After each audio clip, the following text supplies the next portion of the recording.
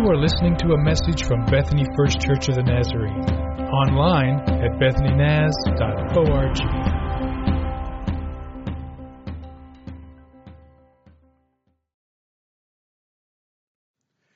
Did you know that every 4 years, Nazarenes join together for a general assembly? It's happening in Indianapolis this year. In fact, it happens this weekend. 20,000 Nazarenes will come from all over the world. It's such a great event. And we deal with lots of things at the assembly. We will have wonderful worship services. And guess who's going to be leading those worship services? Our own worship leader, Nick Robertson. Isn't that exciting that he'll be there doing that? And then lots of our additional staff will be there. And so you can pray for them. Your former pastor, Dr. David Busick, is a general superintendent. Pray for him. And we're just believing that we're going to have great meetings together. God's going to meet us there, and it's going to be a great time. I want to talk to you this morning about confidence, okay? Confidence. So I felt like that we really need to be on the same page as we talk about confidence. So I want to give you a definition. You ready for this? Confidence is the feeling or belief that one can rely on someone or something, okay? So it's the feeling or belief that one can rely on someone or something. So what are you relying on? I might begin by asking you, do you have confidence? And you would probably say, well, in what? You know, in my salvation, yes. In my golf swing, not so much right now. It's not going so well. And so if you have confidence, I'm asking you, well, you know, about your salvation. About living the life God has called you to live. About living into becoming the person that God dreams about you becoming. You have confidence that one day you're going to make it to heaven. And the second question I would ask you is, what is your confidence in, or who is your confidence in? Who or what are you relying on? I want to give you a verse from Jeremiah chapter 17, verse 7, okay? Blessed is the one who trusts in the Lord, whose confidence is in Him. So you may say in regard to salvation, if I ask you to believe that you're doing well and that you're going to make it to heaven, you may say, I do believe that, Rick. And if I said, why do you believe that? You may say, well, I've been doing pretty good lately. I've been living a pretty good life. That tells me that your confidence is in your own ability to live a good life. But if you said, I'm confident that I'm going to go to heaven because of the grace that God has extended me through Jesus, and salvation is a gift that God has given me, then I would say your confidence is in Him. And Jeremiah says, blessed is the one who trusts in the Lord, whose confidence is in Him. Would you say this verse with me? Blessed is the one who trusts in the Lord, whose confidence is in Him. And so here's what I want you to do for these next few minutes that we're going to spend together. I desperately want you to really struggle with the question I'm going to put on the screen. And I don't want a pat answer that says, oh, you know, I'm trusting God. I want to know if you really are trusting God. And so here's what I want you to work through over these next few minutes we spend together. Where have you placed your confidence? What are you relying on? What are you believing in? I'm talking about when you look into your future, your ability to work through problems and situations, the hope of making it to heaven one day, the desire to become the person that God dreams about me becoming. Where have you placed your confidence? So I want to take you to Philippians, okay? Philippians chapter 1, and I'll read those first 11 verses. There's a guy named Paul, who is a missionary / tent maker. He's bivocational. He does missionary work, but on the side he makes tents to support himself. He never wanted to rely on the offerings of the people of the church. And he writes one day a letter to a small group of persecuted Christians in the city of Philippi. He had planted a church there years earlier, and now he writes to them to encourage them because they're being persecuted as Christians. He has been thrown in prison, and he's writing from Ephesus. And so he wants to kind of lift them up. He also wants to thank them for their generosity. So when you're a prisoner in Paul's day, they don't give you food. You have to rely on your friends and family to bring you food to eat. So they took up an offering, and he says, thanks so much for taking up the offering, because I know that you're living in poverty yourselves. But you're sharing some out of your poverty with me. So thanks for helping me to be able to have food to eat. And then he just appeals to them to stay close to one another, stay united in the faith. So here we go, verse 1. He starts with the greeting. And Paul fills the greeting with theological content. You ready? Paul and Timothy. Timothy was the guy who he called his son in the faith. He's like a fellow missionary. Servants of Christ Jesus. Literally, servants is slaves. A lot of humility here. Give me a title, okay, I'm a servant of Jesus. I'm at his disposal. Whatever Jesus wants me to do, I'm here to do. To all God's holy people, some translate saints, meaning that God has made you holy. God has done a work in your heart. God has set you aside to accomplish his purposes in Christ Jesus. You are now in Christ. You live with this unity in Jesus.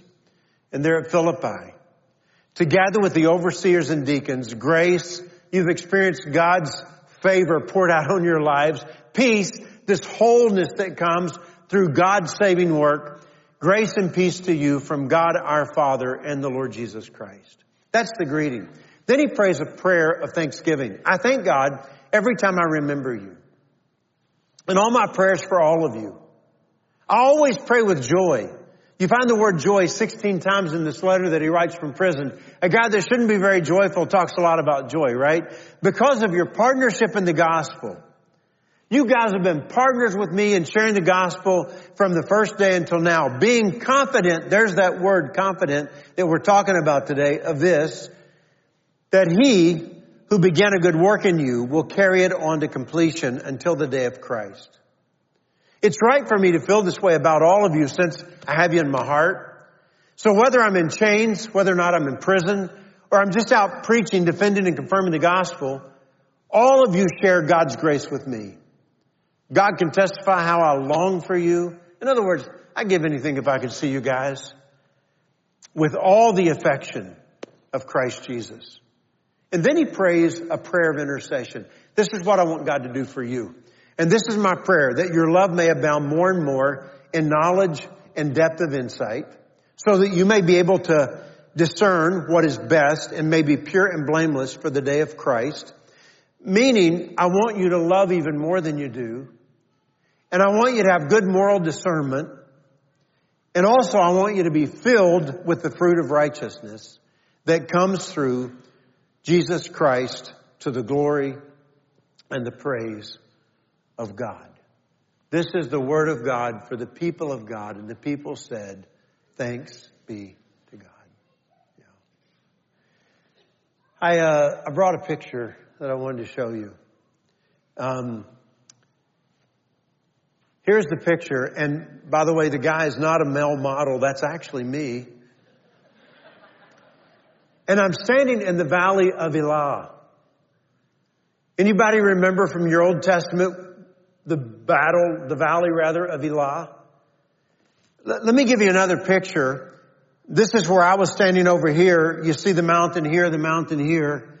The Israelites had camped here with their great army and Saul as their king. The awful, dreaded Philistines, the enemies of the Israelites, are camped over here. The battle is going to take place in the plain.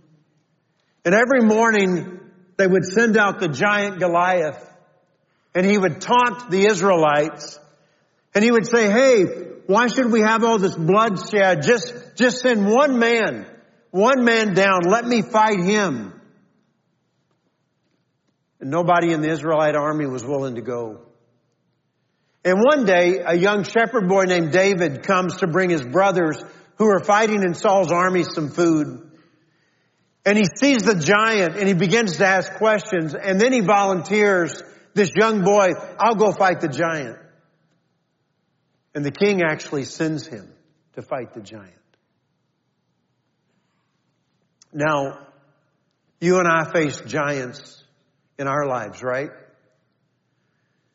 Problems we can't solve.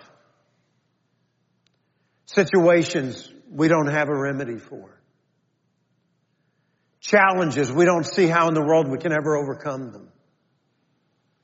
We face giants often in our lives. Challenges and problems that seem unsurmountable to us. Right now, as you're looking at me, there's some of you thinking to yourself, Pastor Rick, this is the giant I'm facing right now. It's what keeps you awake at night. It's that one thing that you say, if I could defeat this giant, then my life could be good again. And the giant taunts you. Like Goliath taunted the Israelites. And at times you believe this giant will never be defeated. That life will never be better. It demoralizes you. Sometimes it immobilizes you. You feel stuck. You feel like you can't move forward in life because I've got this giant in my life that I can't defeat. And I don't know if this giant will ever be defeated. You're facing a giant today. And so this young boy, David, he picks up 5 stones. Remember, when Annette and I stood in the valley of Elah on that day, we picked up 5 stones and we took them home with us. And with the sling, the giant is defeated. One shot. Here's what's interesting to me. David does 2 things in that story. Number 1, he admits that he cannot defeat the giant. He never says, I can do this. You know what he says? I love the language. This is the Lord's battle. He will conquer you. So when you think about the giant that you're facing today in your life, don't approach it by saying, I can do this. No. Say, this is the Lord's battle. He's going to conquer this giant. This giant's bigger than me. I'm putting this giant in God's hands. The Lord will conquer this giant. This is His battle. And the second thing that he does is he says, I'm going to focus on God. Everybody else is talking about the giant. It's all they're talking about. Read the story in 1 Samuel chapter 17. They're talking about the giant. You know what David talks about? God. He focuses himself on God and what God can do. So you're facing a giant in your life today. Let me challenge you. Admit to yourself, I can't defeat this giant. This is the Lord's battle. He will conquer the giant. And I'm just going to keep my eyes fixed on God and what He can accomplish. You see, David knew that he served a God who could defeat giants.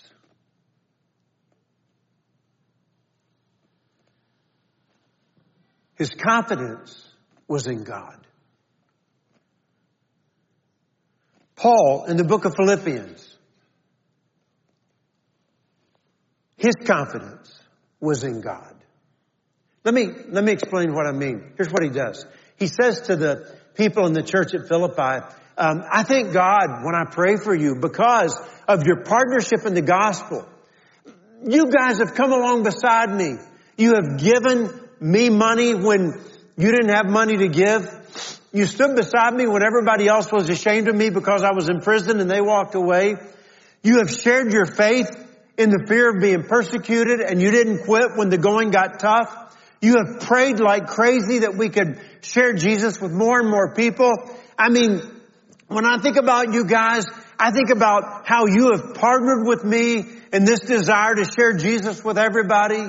But interestingly, Paul's confidence was not in the believers at Philippi. He never says, and my confidence is in you. No. Interestingly, Paul also does not assign his confidence to his own abilities. He says in chapter 3, he says it this way, I put no confidence in the flesh. No confidence in what I can accomplish or what I can do in my own strength. And he says, if you want to talk about me for a minute, I'd be happy to. He says it like this, I was circumcised on the 8th day of the people of Israel. I was born into the tribe of Benjamin. I'm a Hebrew of Hebrews. As for the law, I'm a Pharisee. As for zeal, I persecuted the church. As for righteousness of the law, I have been found faultless. But he says, I have no confidence in all of that. The reason I ask you to think about where your confidence is because we are tempted to place our confidence in ourselves and in others. Kristen, Hannah, as you go forward, your confidence has to be in God. If the Holy Spirit does not work through them, they have nothing to offer. If God doesn't move in mighty ways, they have nothing to give. Our confidence is not in what we can accomplish and not in turning to others. But Paul knew where to place his confidence. Annette and I were in Nashville a few weeks ago visiting Annette's mom. Annette's mother is 91. She is incredible for 91. We're getting ready to leave her house during rush hour traffic, and we're going to have to drive from one side of Nashville all the way to the other. And on top of that, there's a storm that is just kind of approaching us. And so I say to Ruby, who is 91, hey, we have to take 2 cars because I'm not coming back. Do you want Annette to drive your car? And she says, oh no, I know where I'm going. I can drive. She says, would you rather ride with me or do you want Annette ride with me? I said, oh no, I want Annette riding with you. Yeah. I said to her, you're okay to drive anywhere. She goes, yeah. She says, now my reflexes aren't as fast as they were, so I try not to put myself in a position to have to rely on them. I don't follow too closely. And we didn't break the speed barrier on sound driving away, but she's incredible. Her mind is sharp. She reads like crazy. She serves others. She's always blessing somebody. She helps the old people all the time. So I'm telling you that because I want to not be confusing to you. And I think some of your minds could go here immediately. I'm not trying to get you to a place where you say, I can't really do anything, Well, you can drive a car. It's okay to have confidence that you can drive. It's okay to have confidence that you can do your job. What I'm talking about this morning is this idea of where's your confidence when it comes to living this life that God has called me to live, living into becoming the person that God envisions me becoming, making heaven my home one day. What did Jesus really mean when he said, apart from me, you can do nothing? What did Jesus mean when he said, apart from me, you can do nothing? And so Paul says to these people in Philippi, I see this good work that God has started in you. And all right, look at me right now. I want this to become personal because as your pastor, I got to say something to you, okay?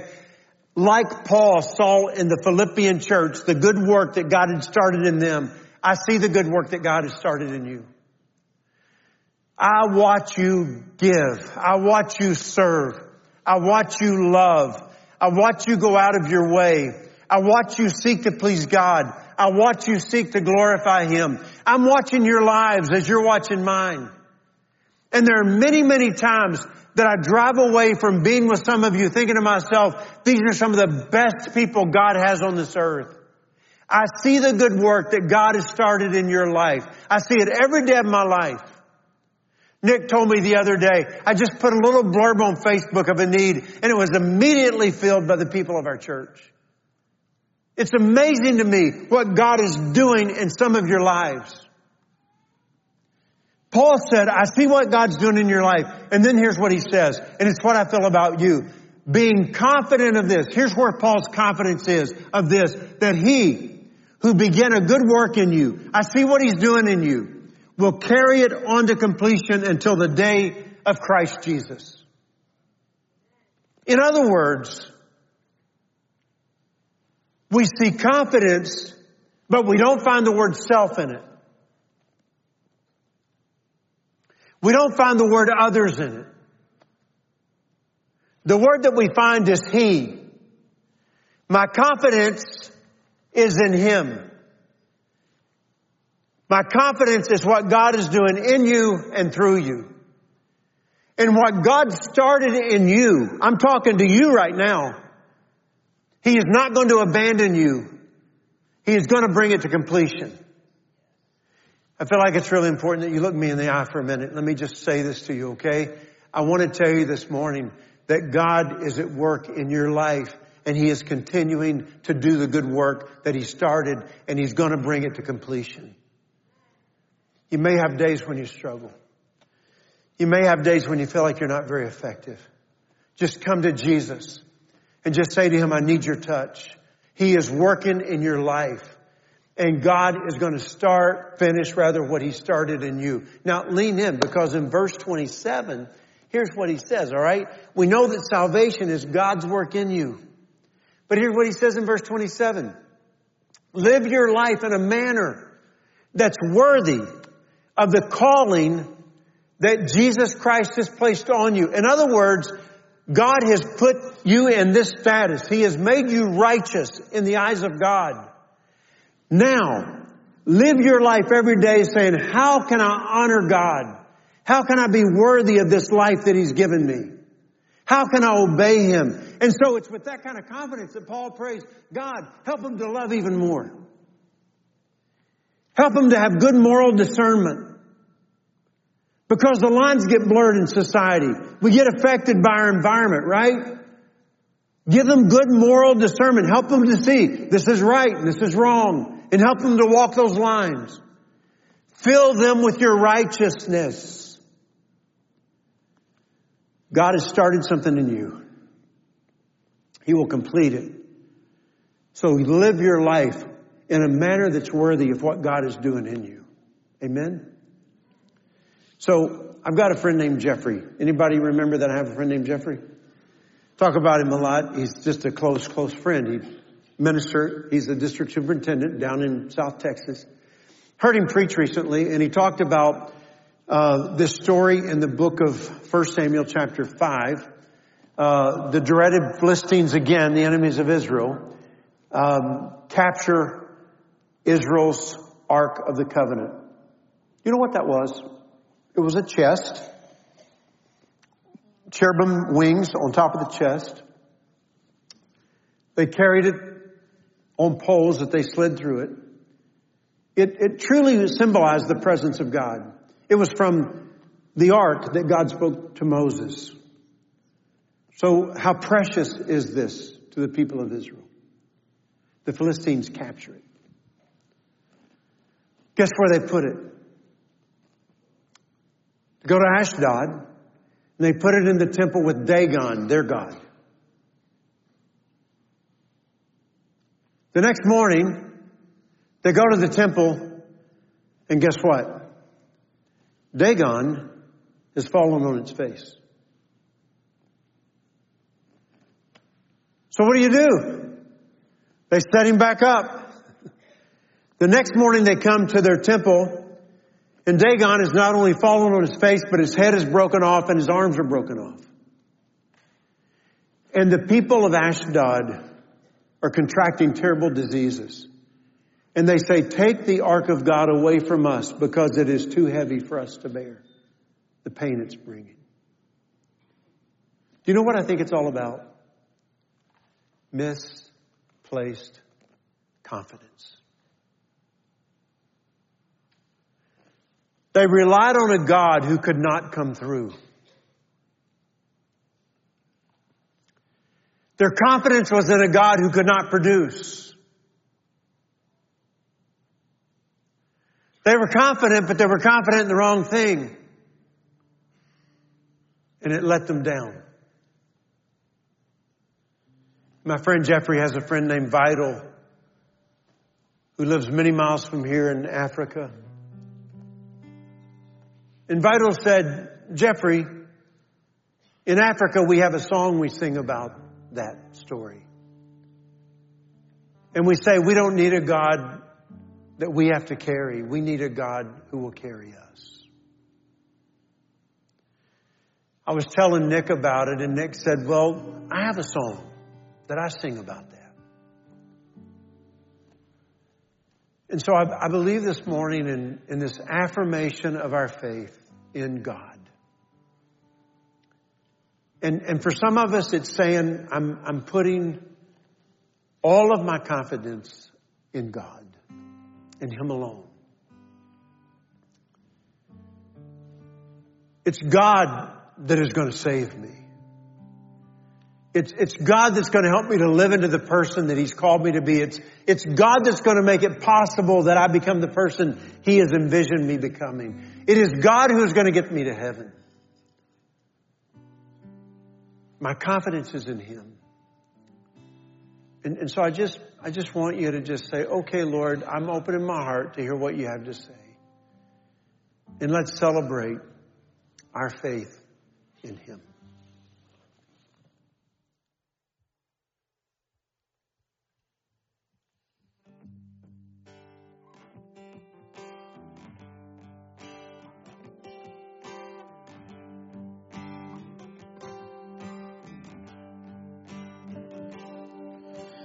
I don't have a God I can put on a stand, or a God I hold in the palm of my hand. I have a God that's holding me. And I don't have a God that I can create in the place I live with the money I make. I have a God, He made everything. So I don't need a temporary man-made deity when I got the real thing. I got the real thing. He's the Lord of all the earth, the maker of all things. He alone is the one true God. Kingdoms rise and fall, and even through it all, He remains the one true God.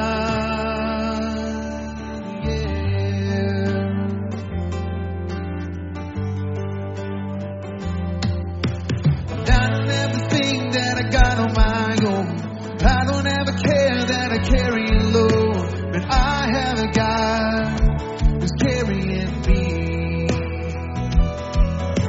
And I don't have a sin that He doesn't forgive, and I don't have a heart that is worthy of His, but I have a God who still loves me.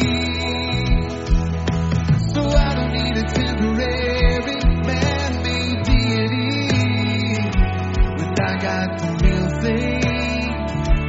I got the real thing, yeah. He's the Lord of all the earth, the maker of all things. He alone is the one true God.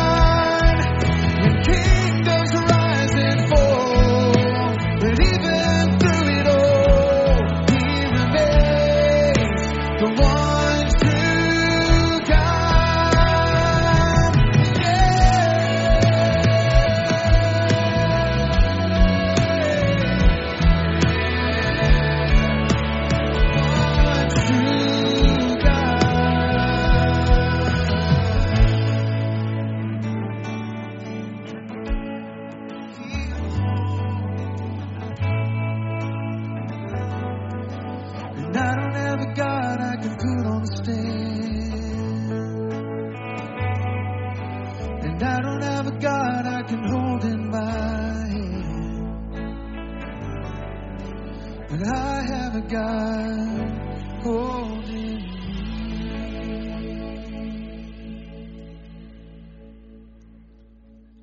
Oh, you can go ahead and thank Him. That's good. And agree with Him. Because I agree. God came to us in the person of Jesus. And today we celebrate His presence with us. If you'll take the elements you were given when you came in. If you'll remove the tab from the bread first and then the drink. We also accept the grace that He offers us. The grace to live in the life, into the life that He envisions us living, to become the people He envisions us becoming. And so He said to His disciples, this is my body broken for you. Take it and eat it, all of you. And He took the cup and He said, this is my blood of the new covenant poured out for the ransom of many. Drink it and be thankful. And so, Father, thankful indeed we are for the grace that you offer us through your Son, Jesus. Believing that you started a good work in us and you will bring it to completion. In Jesus' name, amen. Amen. As we leave together, let's sing the doxology. Would you stand? Praise God from whom all blessings flow. Praise God from whom all blessings flow. Praise Him, all creatures here below. Praise Him above ye heavenly hosts. Praise Father, Son, and Holy Ghost. Amen.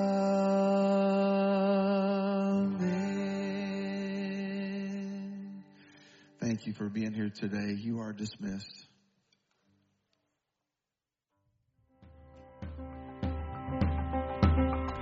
You have been listening to a message from Bethany First Church of the Nazarene. Visit us online at bethanynaz.org.